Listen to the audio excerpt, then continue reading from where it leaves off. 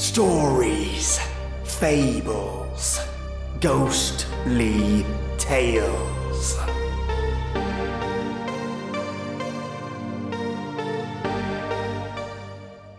A man without a body, they said. A spectre, perhaps. Or rather, a scientist. Or is it all in the mind of the villagers of Owlsbridge? At first curious, but now furious, and have set out to murder the man without a body. And when a man transfers his life with another, the consequences are quite dire. He used the Palmer method, and it was quite effective as well. Too effective in this case, where our protagonist, well, I won't ruin it for you. Welcome, listeners, to 2 jam-packed, remastered episodes of Suspense. I hand-picked these 2 for your lovely ears, The Man Without a Body and The Palmer Method. The first story starts off relatively quickly and ends sharply, with mystery, intrigue, and of course suspense, whilst The Palmer Method takes a teeny bit to get the ball rolling, but I assure you, the payoff is well worth the wait. This episode is sponsored by Roma Wine, which I have taken great care in ensuring you listeners at home hear it. Every time I hear Roma Wine in this episode, I crack up. And no, this isn't an actual sponsor, it's the sponsor of Suspense Radio. I keep this podcast ad-free. Anyway, let's start the suspense. A lonely beach of low white sand hills, edged by the surf of the North Sea. And back from the beach, drowsing as it has drowsed for 10 centuries, lies the village of Aldbridge in Suffolk. There is the seawall, now defaced by air raid shells, and there are the rolling grain fields, the thatched white cottages, the spire of St. Luke's Church above the oak trees, ancient and bell-haunted, lost among hedgerows. This village could never cause consternation in London newspaper offices. And yet, on that warm night nearly 4 years ago... This time it's really happened. A man without a body, completely invisible. Copy, boy. Copy, boy. Look at this dispatch.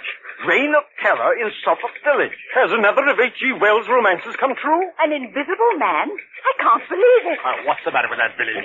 They all gone scatty? Mr. George Wellman, builder, states that as he was returning home along the main road from Bury St. Edmunds... He distinctly saw a man's hat, without any head under it, moving towards him about 6 feet above the ground. George must have been full of beer. We can't use this story. Copy, boy!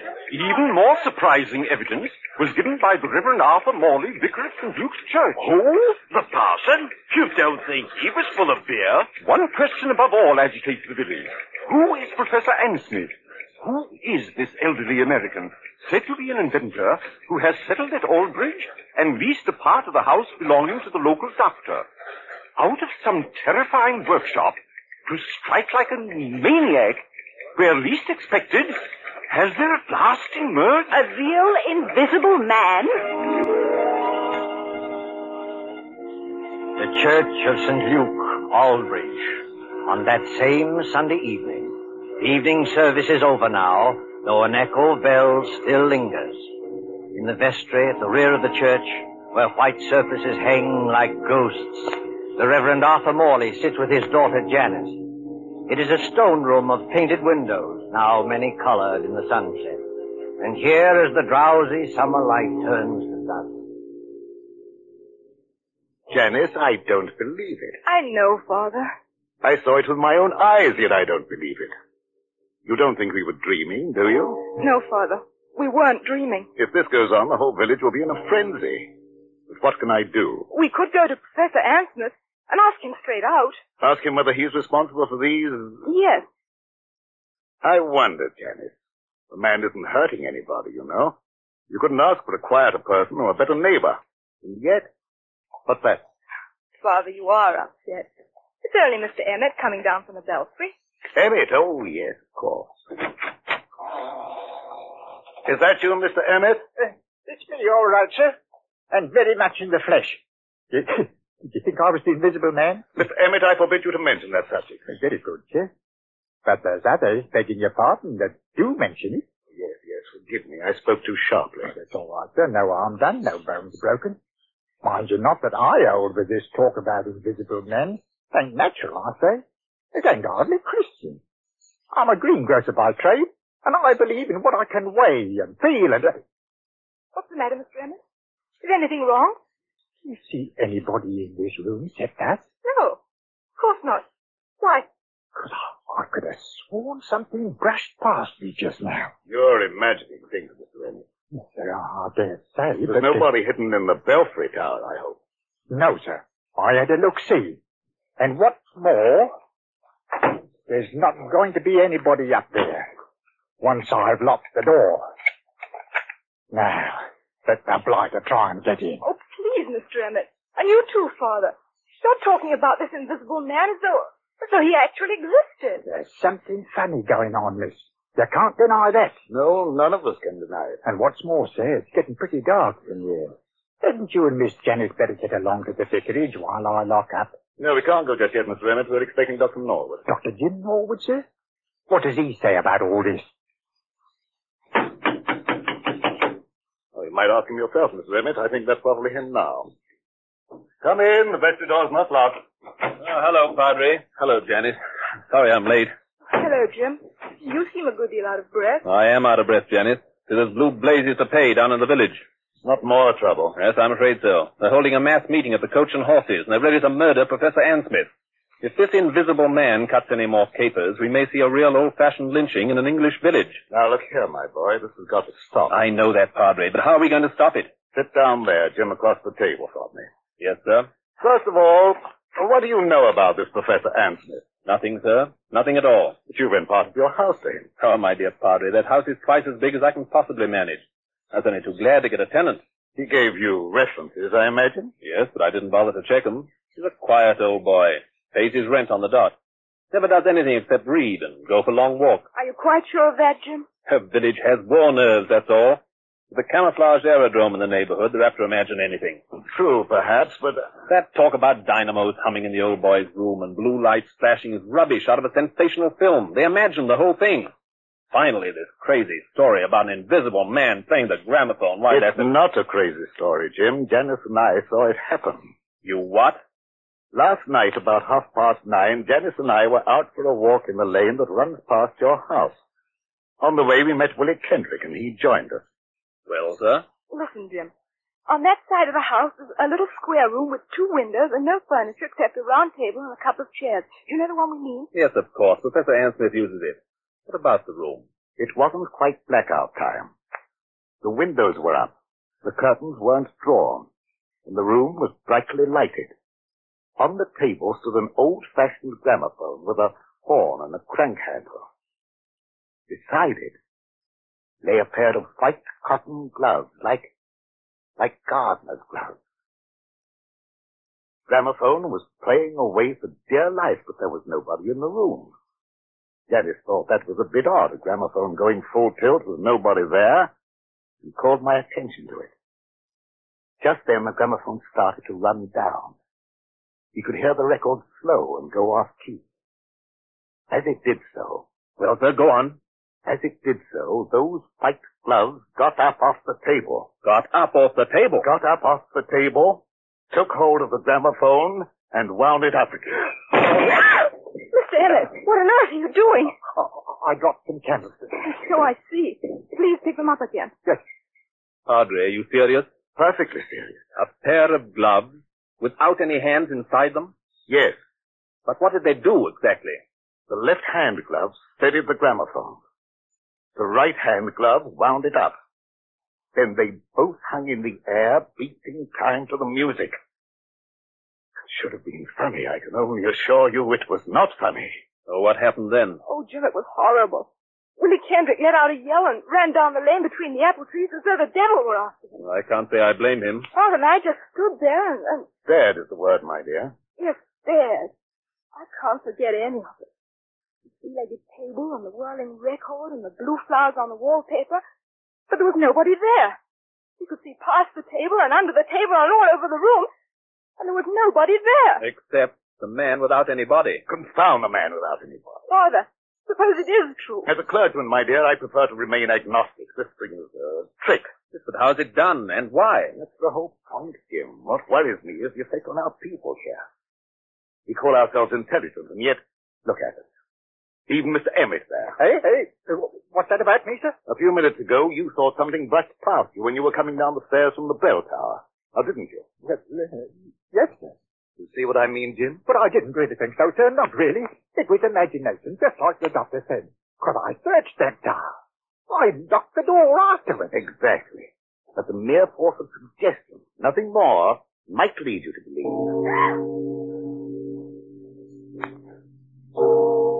That's not suggestion, Father. Oh, why, below, there's nobody in that belfry. Bells can't ring by themselves, old man. There's somebody pulling the rope up there, and we're going to find out who it is. Now, one moment, all of you. Well, what's wrong, Padre? You're as white as a ghost. This blasphemous mockery, it seems, extends even to the church. Very well. You will stay with Janice, my boy. Emmett and I will collar this invisible man. Why can't I go, too? I don't believe in this, but I should prefer to have someone with Janice.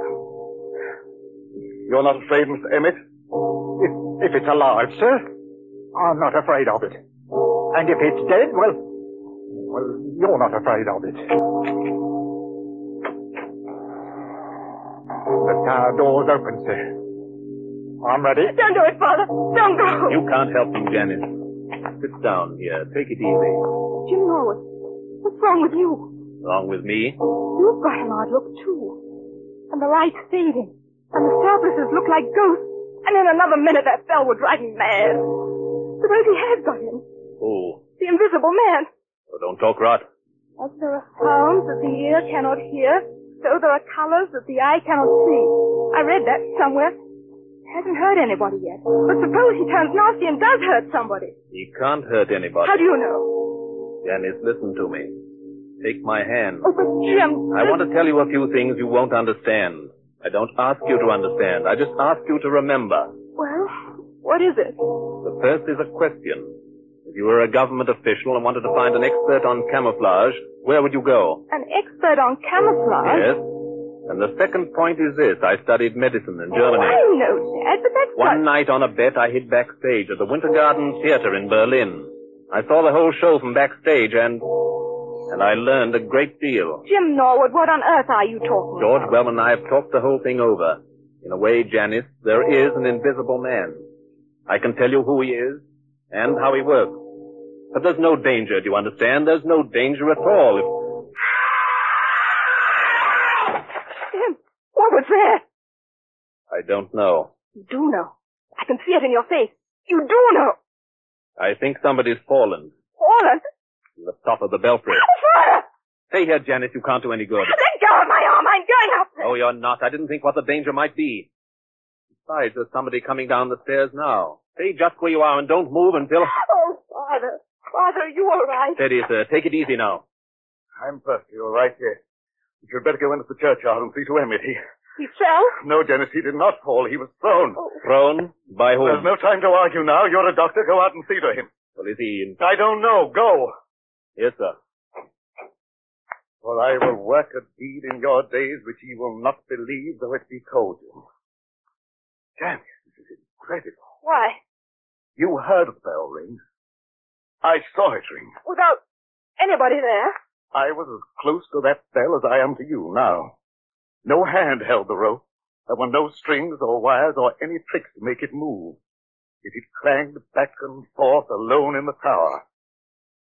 I thought I heard someone laugh. Laugh? Oh, don't take that too seriously. We were both overwrought, and the noise of the bell was deafening. What about Mr. Emmett? Emmett yelled some words I couldn't hear and lunged for the bell. Then something caught him. Something caught him and gave him a sledgehammer blow in the back.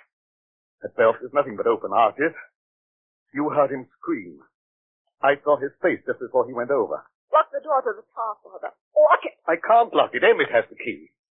But why should I lock it? Because he's still in there. He? He hadn't done any harm before, but he's done harm now. There's no telling what might happen if he gets loose. You mean? I mean Professor Ansmith's protege, whoever he is.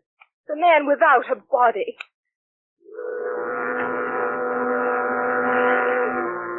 Under the red sunset, some quarter of a mile away, a grass-carpeted lane winds between rows of apple trees. The lane is dusty, though lights shine into it from the windows of a large stone house. Dr. Norwood's house beyond the apple tree. Up and down. Up and down a shadowy figure is pacing. An elderly figure. Dejected figure. Tall and frail as a shadow among shadows. Muttering to itself. Shaking its head. Now and then raising one fist in bewilderment or anguish. Sometimes the light gleams on large spectacles and a kindly mouth. Up and down. Endlessly up and down strides Professor Ansel. I'm not guilty. Not guilty. How can I convince them that I'm not guilty? Who's there? I saw you dodge behind that tree. Stand out, sir. Did you call me, Professor Ansley? Yes, I did call you. Who are you? You probably won't recognize me, Professor Ansley. Nevertheless, my friend, may I ask what your name is? My name is Wellman, Professor. George Wellman. Wellman. I've heard that name. Maybe you have. I'm a builder by trade, and a great friend of Dr. Norwood. Wait one moment. Aren't you the young man whose firm is putting up these air raid shelters along the seawall? And making such an unholy din with your riveting machines? That's me. And come to think of it, aren't you the one who first started this alarm about an invisible man? Yes, because I met him. You did not meet him, sir. This whole thesis is scientific nonsense, and I won't have it. You won't have what? I'm an old man, Mr. Wellman. I never did anybody the least harm. As God is my judge, I know nothing whatever about this... What's that? It looks like the vicar's car, Professor. You'd better stand back. This is a pretty narrow lane. Anslet! Professor Anslet! Yes, Mr. Morley, I hear you. We thought we'd better drive over here straight away. I think you've met my daughter. And, of course, you know Dr. Norwood. Yes, but there's no time for any social formalities. Get into your house, Professor Anslet. Get in quickly and close the shutters. But why should I do that? Because there's a mob coming, sir, and we can't stop them. Hurry, do hurry. A mob coming here? Why? Haven't you heard the news? I've heard nothing, my friend. The only person I've seen has been that young man there who chews a toothpick and hides behind the trees. George Wellman? What on earth are you doing here? Watching, Janice. Watching and waiting, just as usual. Listen to me, Professor Ansmith. Henry Emmett, the head verger at St. Luke's, was thrown from the belfry window not 20 minutes ago. Not by me, sir, I assure you. I had nothing to do with it. No, not by you, but apparently by the invisible man. Oh, Father in heaven, will this never stop? Not till we catch the fellow. No. Be quiet, Mr. Bowman, please. I'm sorry, Padre. I take it back. I myself can testify that no visible person laid hands on Emmett. He was struck as though with a gigantic fist. What's the matter, Professor Ansmith? Is anything wrong? No. I was just thinking. Is Emmett dead? Fortunately, no. I'm glad of that, my friend, for a certain person's sake. He's not even seriously hurt. The bell tower isn't high, and a tree broke the force of his fall. But he's badly shaken up, and that crowd at the Coach and Horses means trouble. If you hadn't anything to say to us, if you hadn't a word of explanation to utter... Listen, Padre, don't you hear anything? Yes, I thought I heard voices. Can't be that crowd from the village. We're too far ahead of them. It's a crowd, all right. And they've been here for hours. But where? I don't see anybody. Jim, look, behind the trees. Look behind the trees. Look beyond the hedgerows. Look for any place where a watcher can hide. And may I ask what they're doing here? They're watching you, Professor Ansmith. More of your spies, you mean? You can call them anything you please. They're getting impatient and they want to show down. If I as much as hold my hand up like this... Don't throw stones at the windows, you fools! You're only breaking the doctor's window! Gentlemen, I can't have any more of this.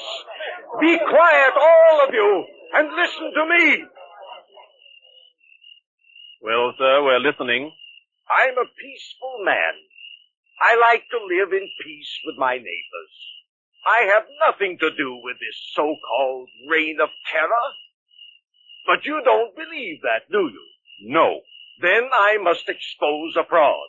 Now don't blame me if I expose the trickster too. I have made preparations to show you the invisible man. The man without a body. Quiet, everybody! Mr. Morley, I believe you and your daughter walked through this lane last night while I was away at the Bury St. Edmunds. I don't know about your being away, sir. My daughter and I were certainly here, yes. Good, good. Miss Janice Morley, Yes, Professor Anthony. will you look toward your right, please, at the house? What do you see? It's the same room. What room? The room with the little round table and the gramophone. It's a three-legged table, you notice. Yes, of course. But there's nobody in the room. No, nobody at all. Are conditions exactly as they were last night? Yes. Except there aren't any gloves on the table. No, but the invisible man is there. Oh. A living presence, ready to act and breathe and even kill. With your permission, I shall now address him. Hello in there. Hello in there. Hello in there. If anybody answers him, Father, I'm going to scream. Quiet, Jenny. Quiet. Father, look. The gloves are appearing on the table. I call out to him and I speak as follows. Hold the phonograph with your left glove. That's it. Turn the handle with your right.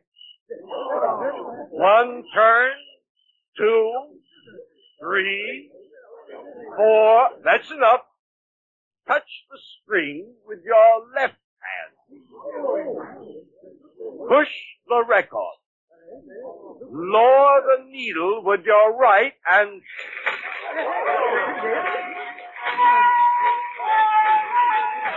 Ladies and gentlemen, the invisible man.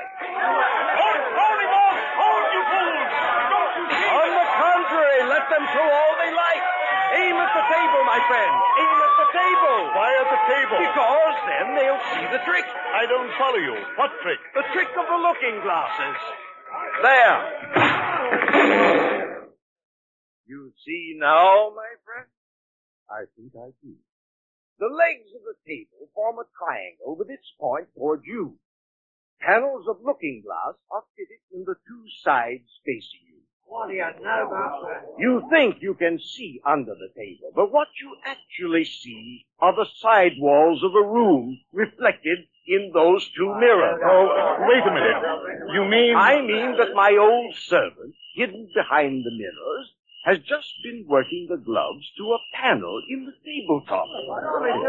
It's a very old trick, first shown by Colonel Stadair at the London Polytechnic. And that's what happened last night? Yes. And you had nothing to do with it? Nothing whatever, nor had my servant. Then who did do it and why? What is the explanation of all this? Well, I can't tell you why. That's what beats me. But I can tell you everything else. This invisible man who's been scaring us all silly? My dear young lady, there's no invisible man. There never has been. I might believe that, Professor Ansmith, if I hadn't seen a church bell ringing where there was no hand to ring it. And poor old Emmett flung out of the tower as though a giant hand had got hold of him. You're not saying that was done with the looking glasses? No, my friend, not at all. That was really clever. Strings? Wires? Ropes? No, they weren't necessary. But the thing's impossible. Oh, no. The same principle was used by my old friend J.N. Maskelyne to make mechanical figures work. Psycho played whist, and Zoe drew pictures. I myself, Go on, sir. You yourself. What are you going to say? The secret I was about to say remains unknown even today. You were right, in a way, when you tell us that Emmett acted as though a giant had got hold of him.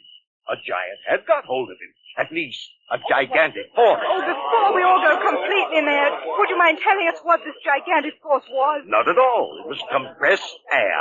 Compressed air? But don't you see it even yet, any of you? No. A compressed air pipe with 1,000 pounds pressure behind it was run up into the tower facing the bell. It could be operated from the ground outside. The pressure was turned on and off in bursts. It made that heavy bell swing like a toy. Emmett, don't you remember? Emmett rushed forwards towards the bell. And the air pressure? The air pressure struck him like a sledgehammer and flung him headlong out of the tower. There's your miracle, gentlemen. That's all there was to it. Sir, I can't doubt what you say. It's too circumstantial and too right. But what, my friend? The compressed air tank, the mechanical apparatus to work this trick. Well, what about it? Where did it come from? Such things don't grow on bushes. No, but they do grow on riveting machines. Riveting machines? Yes, such as the riveting machine they're using on the air raid shelters along the seawall. Would you care to tell us, Dr. James Norwood, why you and your friend Wellman have been playing all these tricks?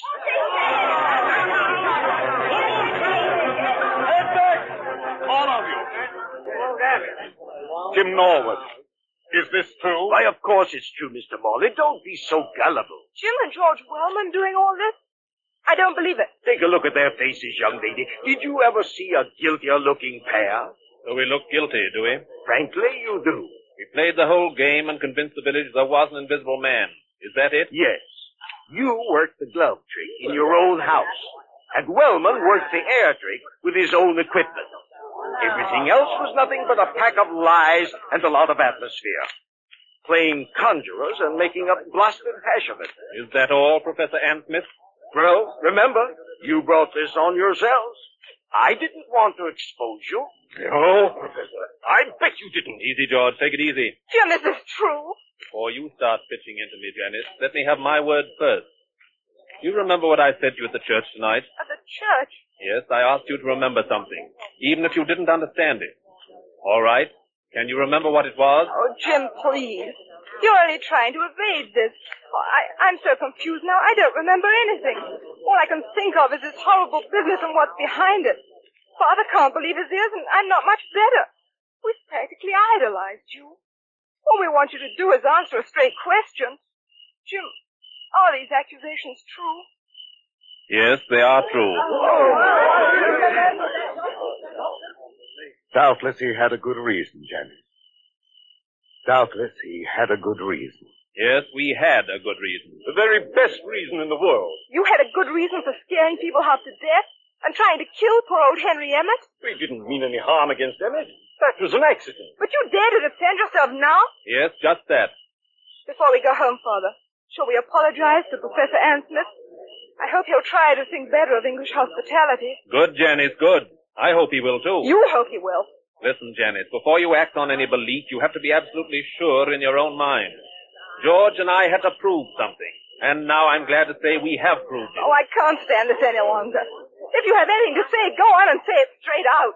What was it you had to prove? We had to prove to our own satisfaction that this pretended American who calls himself Professor Smith... Pretended American? Who calls himself Professor Smith? We had to prove that this pretended American was no other than Karl Heinrich von Keist, the celebrated stage magician from the Winter Garden Theater in Berlin. What? Whose real job is to find the camouflage aerodrome near Bury St. Edmunds. No. He explained his own tricks very nicely, George. We'll swear out a warrant in the morning.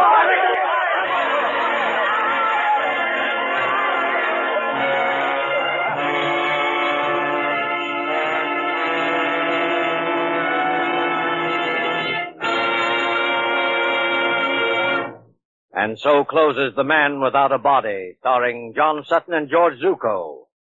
And did you enjoy it? I'm going to have to work on that accent, goodness. And now, onto the Palmer method.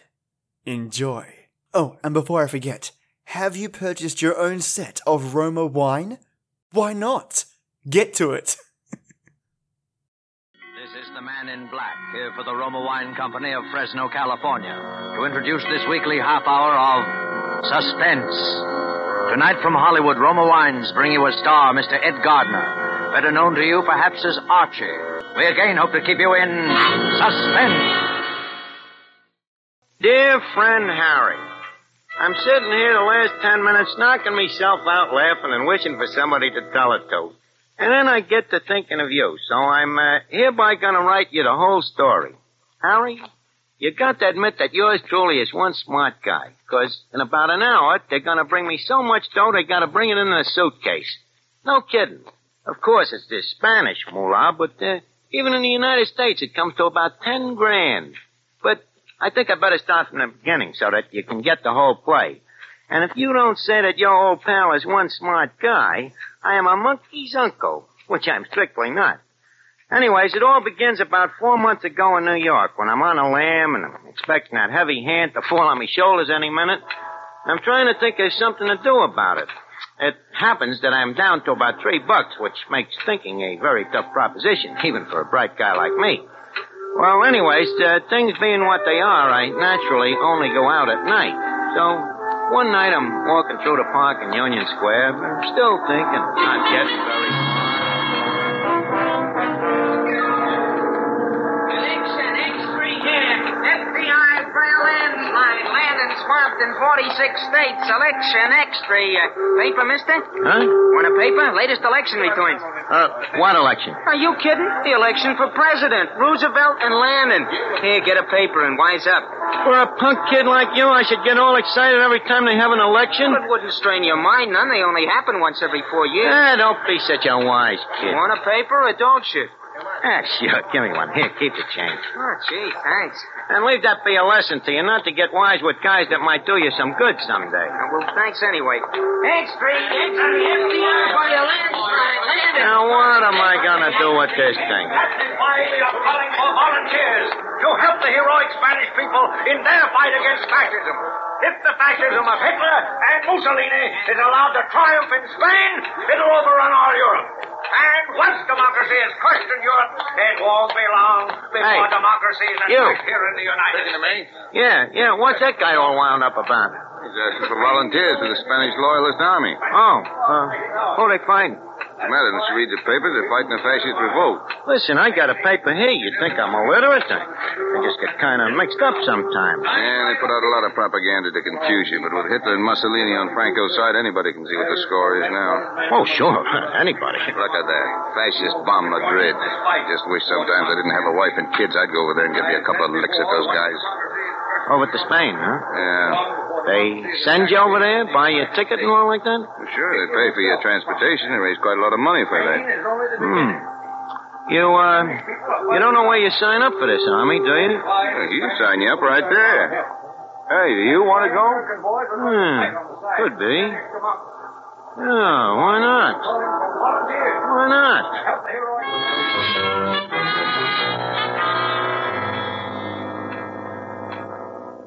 You get the play, Harry? Not so dumb, huh? I not only lay him out of the country till I cool off, but I get a free ticket. It's what I always say, Harry. A guy with real brains can always get by. Of course, I know strictly from nothing about this war, but I naturally figure it's one of them tango revolutions like you see in the movies with a couple of guys riding around shooting off their rods at nothing in particular, and pretty soon everybody goes home.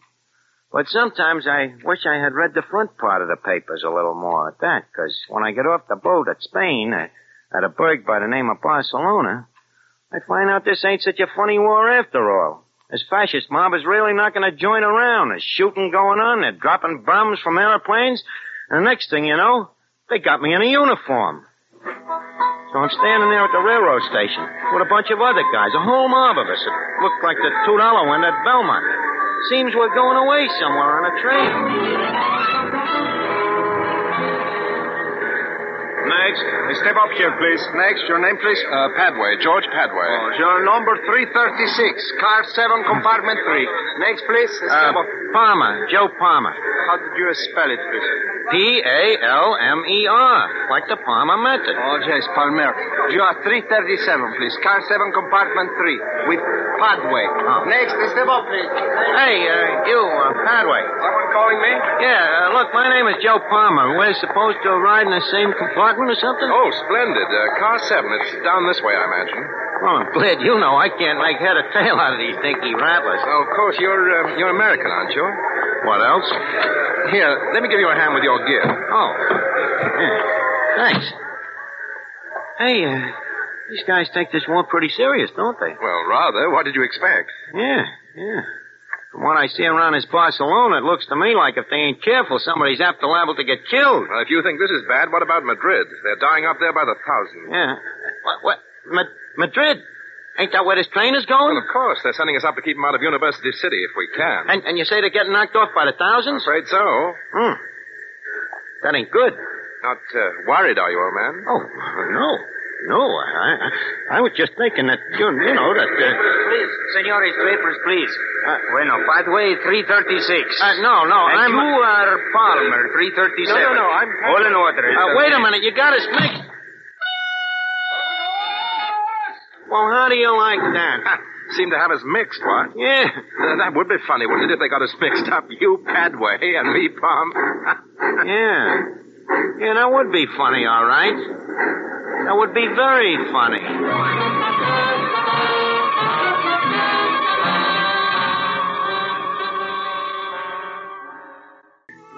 At the next table, we see a farewell party given for an American visitor. The American is wondering how he'll be able to repay in his own country the hospitality shown him in Cuba.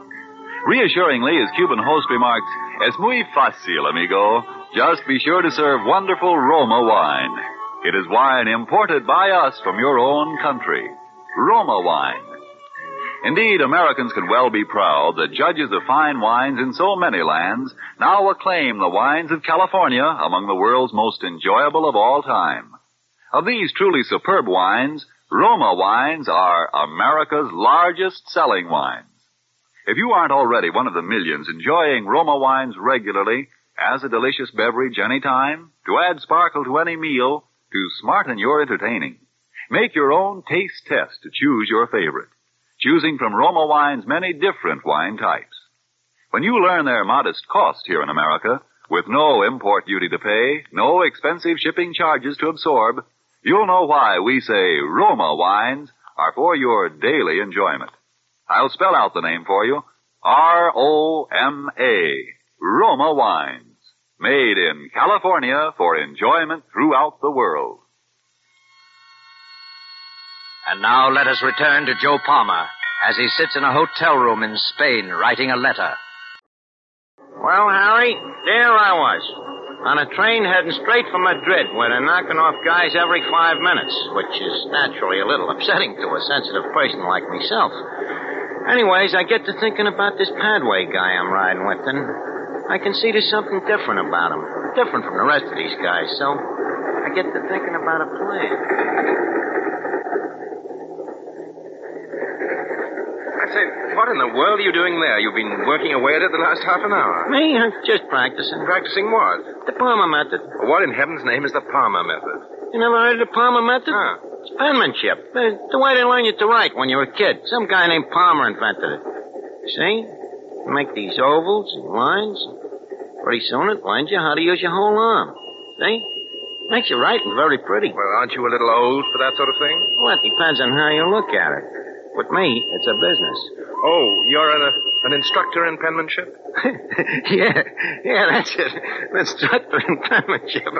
What's so funny?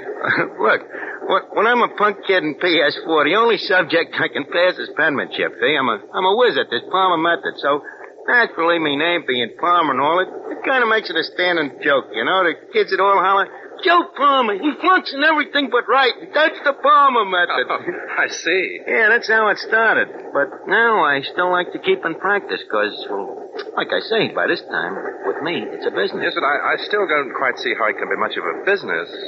You ask a lot of questions, don't you? Oh, I'm terribly sorry, old man. I don't mean to pry, you know. Oh, it's okay.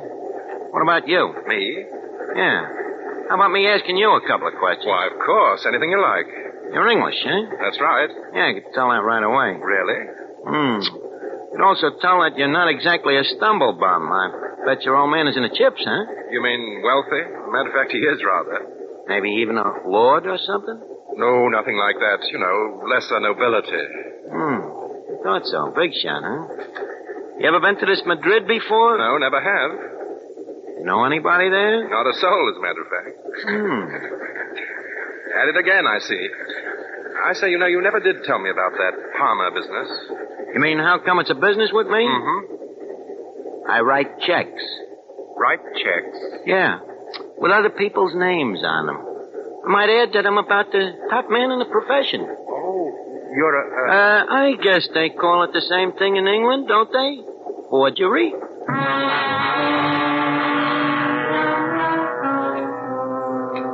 Yeah, I told him. So what? He don't know nobody in this Madrid. And I figure he ain't gonna say much about me anyway, 'cause I got me plans all laid out now. Although I still don't know quite how I'm gonna do it. But then I get one of them breaks, Harry, that even a smart guy needs sometime.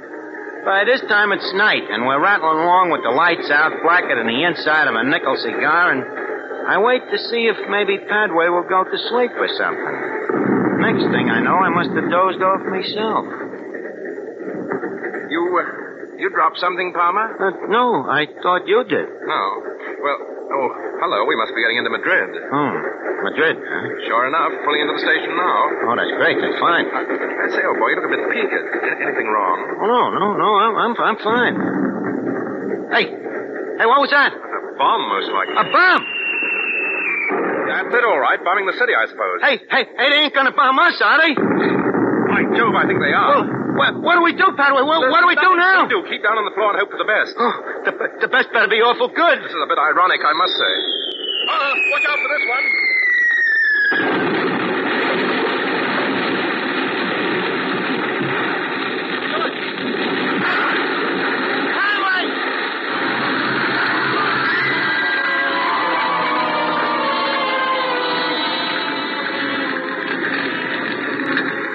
Honest, Harry, what happens to that train should happen to Sing Sing prison. I look around, there's Padway over by the door, out like a light. And I can see he ain't long for this world, poor guy. Me, I'm lucky. I don't have a scratch on me, so naturally, now is when I go to work.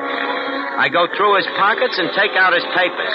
There's a passport, some letters, and a wallet with quite a bit of dough in it. And I take a couple of things I got out of my own pockets, and I put them in his. Only just then, Padway starts coming out of it. Well, Harry, what would you do if you're me?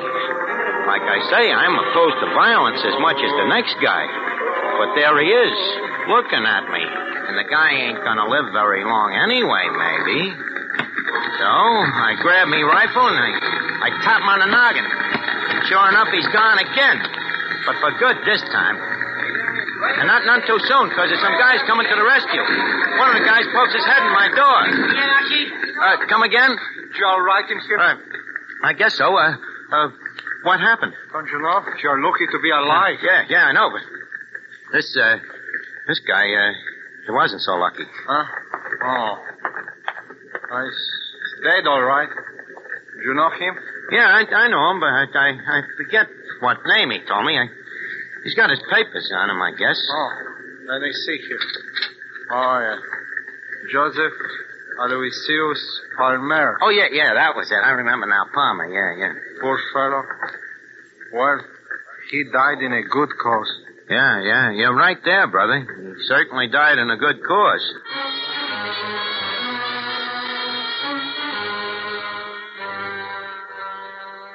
You get it, Harry? Joe Palmer, who's wanted by the New York cops, is dead, and George Padway, the big shot Englishman, is me. So, I duck out quick to a hotel, and I get me a change of clothes, and I figure I better take a look through the rest of Padway's stuff to maybe get an angle. Well, I find this letter on him from some guy named E. Valenkos. The letter says Valenko looks forward to meeting Padway and names a time and a place. Now, anybody else, Harry, this letter might have threw for a loss, but not me. Because I know Valenkos has never seen Padway. The letter practically says that, and Padway has told me he don't know nobody in Madrid. You catch on? And I figure this Valenkos is probably just the guy to get me out of this army. So what do? I simply take me pen in hand and I write a letter. Nice and neat. In George Padway's handwriting. Dear Valenkos, I says, I will likewise look forward to meeting you at the time and place you say. Signed, George Padway. Well, the next night I go out to keep the date. No fooling, Harry. This Madrid is really in tough shape since this fascist outfit has been given it the business. The people are all poor and hungry. especially the women and kids, so naturally I feel pretty sorry for them as I brush them off and walk into this night spot. Well, I take a corner table and I tell the waiter I'm expecting a Mr. Valankos. Well, I'm sitting there practicing with my pen and pencil and making lines and circles, and next thing you know, I ain't alone no more. Hello. Oh. Hello, Toots. What's cooking? What are you doing? Oh, just practicing. What is it? A secret code? Yeah, that's right. The Palmer code. I like it. It's pretty. You ain't so unpretty yourself, babe. Only, I got a little business tonight. Oh, but aren't you going to ask me to have a drink? Yeah, but, wait a minute, how about getting out of here and going someplace else for huh? What about your business? Well, for a babe like you around, I'm afraid the business will have to wait. Well, where shall we go? How about going up to my hotel room? You mean room 359? Yeah. Hey, wait a minute. How do you know? What is your name, senor? George Padway. So what? You are well known, senor. Well, certainly, but, My name is Elena. Well, that's fine, Elena, but, now My last name is Villancos. Valankos? Well, I'll be a monkey's uncle. Oh, no. No, I do not think so, senor. So you're the Valankos I'm supposed to meet here. Well, in that case, Elena, just call me George. Of course, George. Now I think perhaps we had better go to that hotel room of yours after all, huh? Yeah, sure. Good idea. There is one thing I cannot wait to do. Yeah? What's that? Congratulate you. Well, thanks. What? Why, for that troop train job, of course. Oh, well, it was nothing, really. But there is still something I do not understand. What's that, baby? How did you manage to blow it up while you yourself were on it? Huh? Look, let's go up to the room. We'll talk the whole thing over.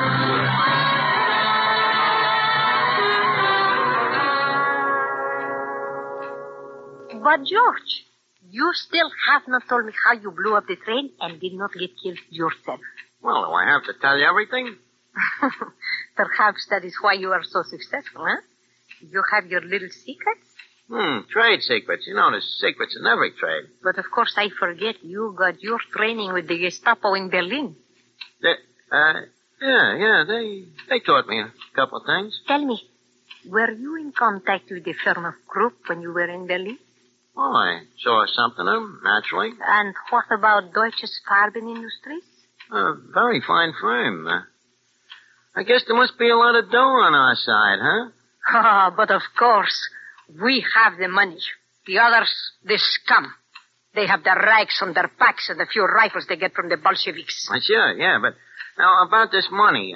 Yes. Well, George? you see, the fact is I'm a little short myself. Well, we always have more work for you to do. Oh, sure, that I know. But first, don't you think So that is why you are so suspicious with me. You want first the money. Well, that's the usual way, ain't it? But, of course, I can arrange that. How much do you want?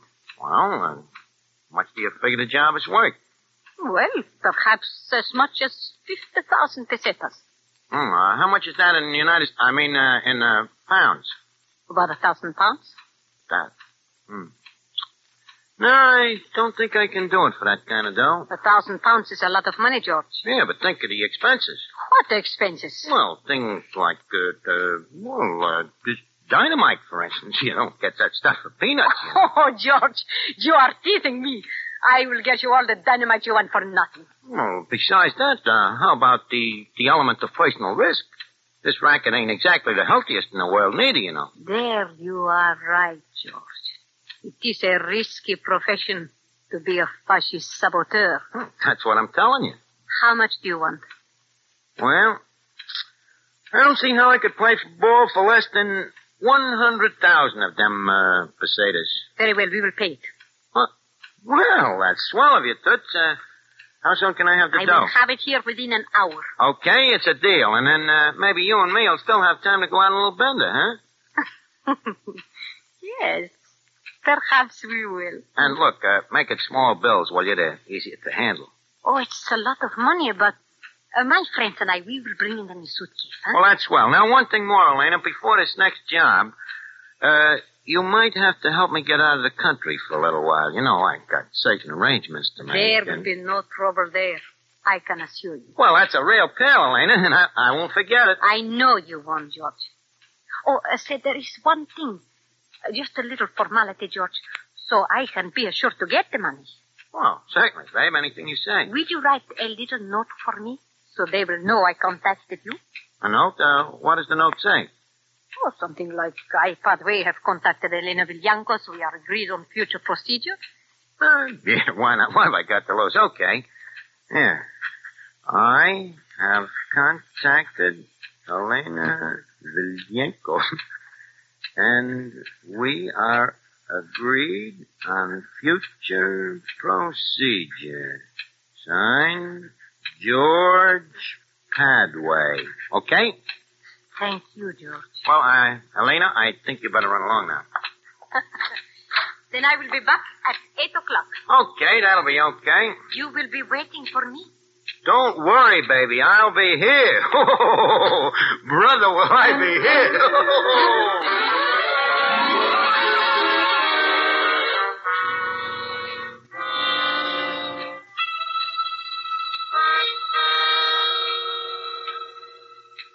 So now, Harry, you can see why I'm practically killing myself laughing while I'm writing you this letter. Of course, while I'm writing that note in Padway's handwriting, I can hardly keep me face straight. It's so right up my alley. The only thing that worries me a little is me conscience, if you can call what I got that on account of it really makes me sort of way this fascist mob I'm hooked up with is kicking the rest of the people around.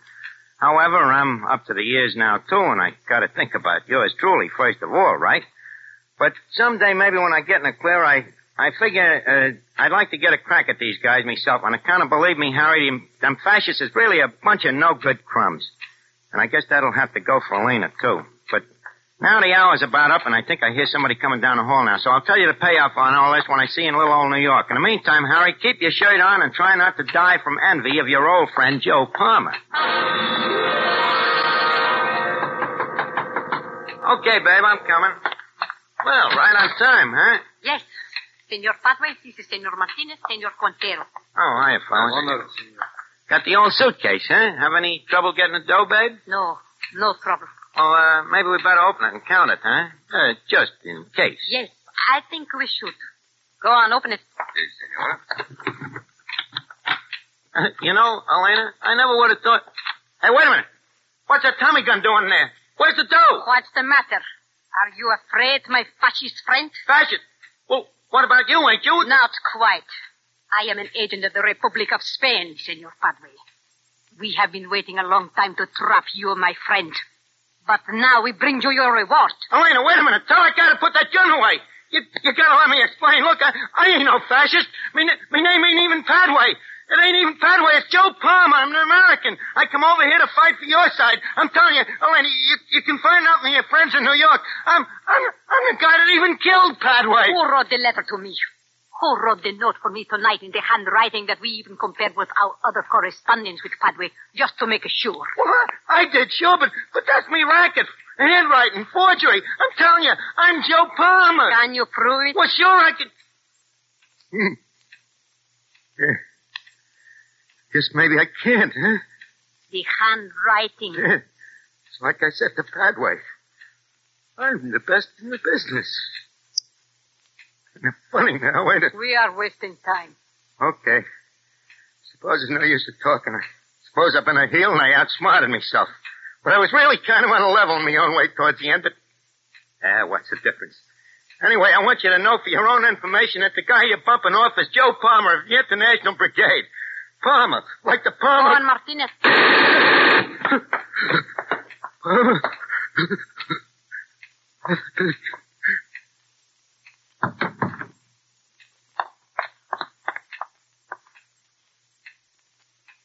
A smart agent.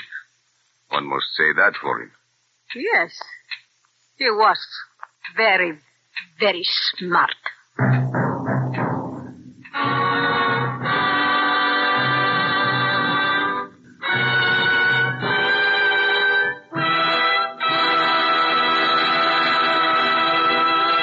And so closes The Palmer Method, starring Ed Gardner. Tonight's tale of Suspense.